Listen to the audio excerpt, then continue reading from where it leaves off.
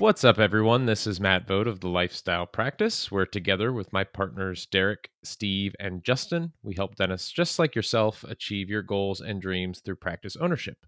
We work with clients in a couple different ways, including free content like this podcast, as well as our online TLP Academy, which has over 70 video modules and tons of other resources, and through one on one coaching. If you enjoy the podcast, we'd love for you to subscribe or just pass it along to a friend who might enjoy it as well. Remember, on our website, thelifestylepractice.com, when you visit, you'll be greeted with a pop up with the opportunity to submit some information about your practice and receive some completely free feedback, no commitment or questions asked about your specific situation. When you submit, this comes directly to our inboxes, Derek, Steve, Justin, and I. And we do this and get back to you with some feedback because we want to help doctors just like you. So take a moment to head over to our website and check us out, and you can fill out that survey or get started working with us. One more note as well, we've been kind of blown away by the response to our TLP Mastermind group, which, as you probably know, is currently closed for new members. The first group of 15 dentists got started last month, being led by Derek, and feedback's been awesome so far. It sounds like it's going great. Due to the response we've gotten, we may have some information soon about the next group to launch. So keep your eyes and ears peeled. If you want to get on the wait list for priority access to that next group, take 30 seconds right now, pull out your phone while you're listening, and email me at matt@thelifestylepractice.com with the subject TLP Mastermind Waitlist. And you'll be the first to be notified when that group opens up. All right, let's continue our startup mini series today and talk about everybody's favorite topic these days, employees and staffing. So much fun. Last episode, we talked about marketing and how to get new patients through your doors, but the true potential of your practice, all things being equal, will be measured by the strength of your team and your leadership of that team. In my opinion, this is just as much an art as it is a science. And in this episode, we'll talk about how to staff a startup efficiently and then go into management and leadership a bit, which certainly isn't a new topic for this podcast. So let's start things off with the basic philosophy of staffing a startup or any growing practice for that matter.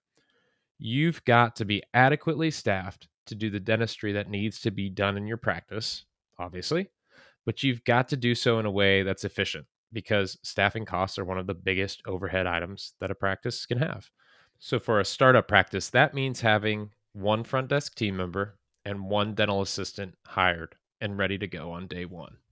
If your startup is open, say, 3 days a week initially, and maybe you're working an associateship the other 2 days of the week, just at the beginning as things get off the ground, I do like the idea of that front desk team member being available and answering phones on the weekdays that you are not doing dentistry in your practice. So that may be, the 1 or 2 additional days per week where you're at your part-time associateship where your business is open, but you're not actually there doing dentistry.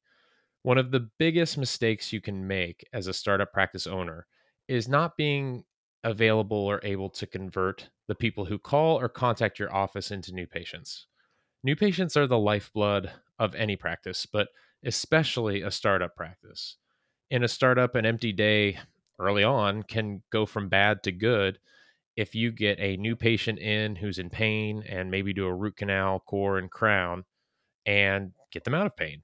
And then because they're so happy with the work you did, they bring their entire family and they tell their neighbors and they tell their friends. And it can really be a snowball effect. But if you never answered the phone in the first place or checked your email, it wouldn't have happened. And that's a very real scenario.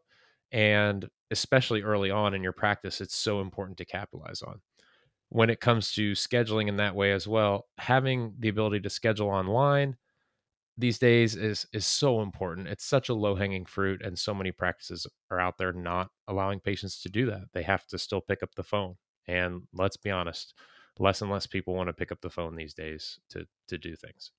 With one dental assistant and one front desk team member, you'll be filling your schedule with all types of dentistry, new patient visits, and yes, that includes prophies and doing your own hygiene for a bit, and obviously the operative dentistry that those patients need. Now, when it comes to staffing and your team in general, this is an important point to realize. You've got to grow intelligently and not just throw people at problems, hoping those problems fix themselves. So let me elaborate on that a bit. I hear this all the time, or some version of it. Well, you want to be overstaffed a bit so that you can handle any same day dentistry that comes up, or so that someone can cover for another person if they're sick or if someone quits, et cetera, et cetera. Why on earth would a business be overstaffed for those reasons? If you have needs as a business, yeah, you want to staff to those needs, but also have some safeguards in place to be able to handle those really busy times that sometimes pop up in our days as dentists. But we don't want to have people just sitting around waiting for that to occur. Not only is that inefficient, but it can start to create a culture issue in your practice where maybe hard work isn't a part of that culture. I see it happen often. In a startup, there are lots of ways to keep your team small but be more efficient. One hack that is kind of obvious but incredibly useful is having a dry shield or isolate available in every operatory. When you have one assistant in the early stages of your practice, you can be working with a patient, maybe prepping a crown or doing a filling for a few minutes, while your assistant steps out for a few precious minutes to run sterilization or flip another room or do something else that needs to be done. This is something that seems small, but it really helps to handle a busy moment or a time when you might run behind by a few minutes during the day. And most importantly, it doesn't come at the cost of a part or full time employee. And I'm not saying, just to be clear, that you want to run your team ragged and never hire anyone new. I'm just saying that there are creative ways to handle problems in the office without always hiring new people. In the past few years, as we all know, the job market has changed throughout the country. Pay and benefits have gone up, hiring has become much more difficult. And so finding these little hacks is even more important now. Another little hack for having an efficient team is to simply just get more out of them and not by just telling them what to do because you're the boss. I think that's a bad idea, but more so incentivizing them for working efficiently. You're listening to this podcast, so you probably know about my practice, Derek, Steve's, Justin's, and how we all use bonus systems to motivate our teams. We see clients doing this as well and encourage them to do so. And it's a very easy way to reward hard work or going the extra mile with your team. And it gets them into a bit of an ownership mindset as well, where they can really feel the effects of their hard work and the benefits. As a startup, one of your biggest advantages compared to, say, acquiring an existing practice is that you have the opportunity to set up a culture and systems in your practice your way. You don't inherit someone else's dirty laundry. So when it comes to your team, you have this opportunity to establish a culture however you want it to be. And it's going to be hard work to do that. But if you do it the right way, it can be beautiful. It can set you up for, nirvana in your practice with your team. So in my practice, that culture is hard work. It's doing your job. It's supporting your team members, enjoying their company, and accomplishing a mission together, which is taking great care of patients and helping them better themselves and their lives. And then feeling the reward of pushing ourselves through that monthly bonus. All that being said, you've got to be ready as a startup to hire and hire quickly when you're growing. And that often occurs when you are booking out a certain number of days on your schedule. So usually it goes something like this, the hiring process. Once you are booking out a bit or unable to get a new patient in for a week or two, you'll want to look into hiring a part time or a PRN hygienist for a day here or there to take some of the hygiene load off of you as the dentist so that you can be able to do more operative dentistry. And then at some point, it will make sense to pull the trigger and hire a full time hygienist. This is a step in startup staffing that's an important one, and it's important to get there as soon as you can, in my opinion. Not just because of the benefits to your practice, but obviously we don't all want to be doing hygiene for forever. But it's a necessary evil with startups, unfortunately, because you can only do so much dentistry when you're also doing your own hygiene and doing everything that is required for new patients, like the chit chat, x-rays, perio charting, intraoral photos, discussion of needs and treatment, etc. We want to get to this step as soon as we can. All that work takes a lot of energy. And it's something, like I said, that most of us just need to bite the bullet on for those first few months. But it definitely hinders your ability to do the operative dentistry that you've trained your whole life to be able to do. So not only is hiring that first full-time hygienist important to free you up to do more dentistry and really start to grow, but you will immediately see a jump in your treatment acceptance as well when you have a hygienist on your team if you're doing it the right way.